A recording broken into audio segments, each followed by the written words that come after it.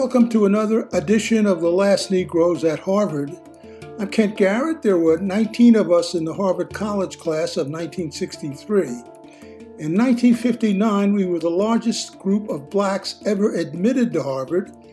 This podcast is about being black in America for over 80 years. In Gaza, we continue watching a genocide in real time. As of yesterday, 9,227 Palestinians were killed. 3,826 of them were children. But the mainstream media might be waking up. Listen to MSNBC's Joy Reid.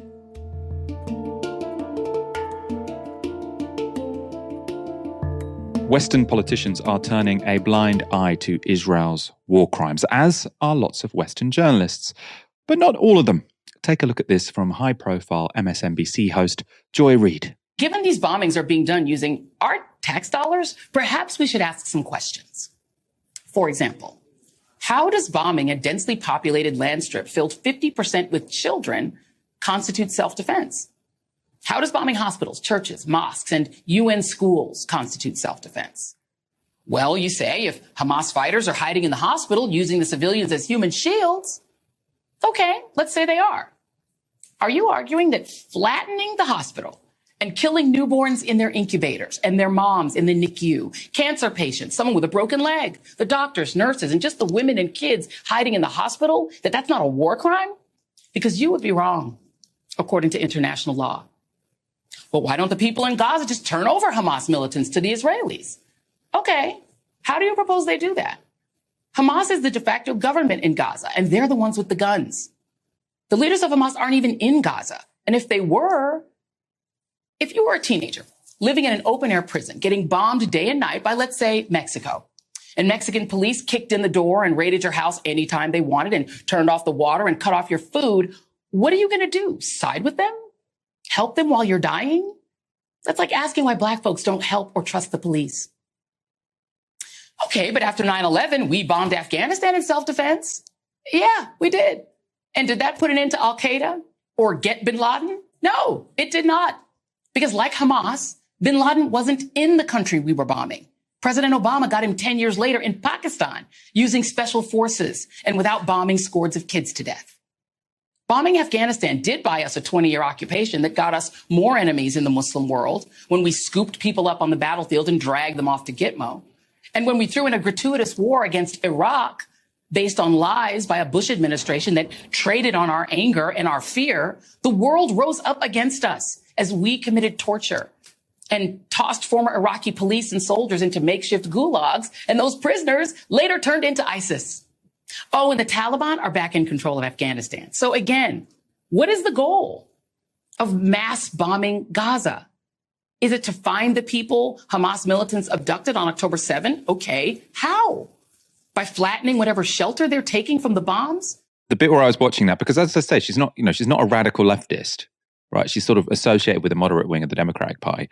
But the bit I saw it where I was like, oh wow, she went there, was, I thought maybe she was going to make the argument, they were all kids when Hamas got elected. They're also living under the tyranny of Hamas, which is sort of like a line which some sort of liberals use. She's like, no, if you were being bombed by an occupying power, are you going to side with the people that's bombing you, or are you going to side with the people resisting them, right? Which I thought was a radical argument, which lots of people, are reluctant to make in the press. So I thought it was really cool to see sort of like a liberal mainstream host making that argument. It's presumably not a coincidence that Joy Reid is black. We showed Ta-Nehisi Coates sort of yesterday making similar arguments to her. And it does seem like there is a bit of movement in America here. And I suppose especially maybe because you've got, certain black people who are part of the Democratic establishment who might in many ways be a bit centrist with their politics, but they can see racism and racial injustice when it's staring them in the face. I think also, Michael, there's the Tucker Carlson factor, which is that you have now Republicans, massively disagreeing with establishment consensus on foreign policy. Doesn't mean you agree with everything Tucker Carlson says, but I think if you're a smart Democrat operative or somebody in the media, you go, well, he's got a point. I mean, if he can dissent, why can't I? And a lot of what she was saying there, Michael, the exact words could have been said by Tucker Carlson. You don't have to like the guy to acknowledge that. which I find really, really intriguing. And the point you're saying about people who are radicalized by what's going on is entirely true. If you say this in British media, you will get slammed. But nevertheless, it's the case. You know, you might be a Palestinian man in Gaza, a 40-year-old man, 2 children. You might hate Hamas. You might have hated them in 2006 when they last won an election. But then you lose your 2 children because of a bomb. What do you think that person will do? Seriously, what do you think that person's going to do? How do you think they're going to feel? Who do you think they're going to hold responsible? Realistically. And if that was you, if those were your children, what would you do? It's not a stupid question. Now, it's not to legitimize what Hamas are doing.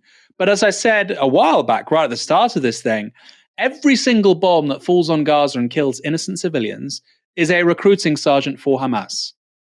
Now, you can dismiss that. You can say it's untrue. I think it's patently obvious. And so the question of what's the right strategy here is the correct one. And I think there is a very real possibility of Israel doing the exact same thing the US does after 9/11, which is massive overreaction, which, you know, arguably was the intention of Hamas. These kinds of actions, part of the motive there is to get the adversary to overreact in their response and to create points of vulnerability. And I think there's a very real possibility of Israel doing that. As we said earlier on, 200 hostages right now in Gaza, 1,400 people died, but 9,000 Gazan civilians have died. What's it got to take for it to be proportional? 90,000, 190,000, 290,000? And these are the questions which aren't being asked by apparently liberal democratic societies in the West. So it is very good to see, Michael. I think we're also at a tipping point with regards to foreign policy. You know, the fact that Biden thinks that they can just give 14 billion to Israel, no questions asked, that moment has gone. The public, whether it's in the US or in this country, cares about foreign policy in a way it did not 25 years ago. For better or worse, right? You cannot put that genie back in the bottle. And the idea that you're just spending taxpayer money willy-nilly, that already is upsetting people in the US with regards to Ukraine quite deeply. It's a major issue, actually, for Tea Party Republicans. I think it'll be a major issue if Trump gets back into the White House. So watch this space, because the Uni Party in both the United States and here, the party establishments of these 2 parties in our first past the post systems, that fake consensus they have on foreign policy is really at odds with how much the public thinks. We have lost our way. We are watching a genocide in real time. I'm Kent Garrett.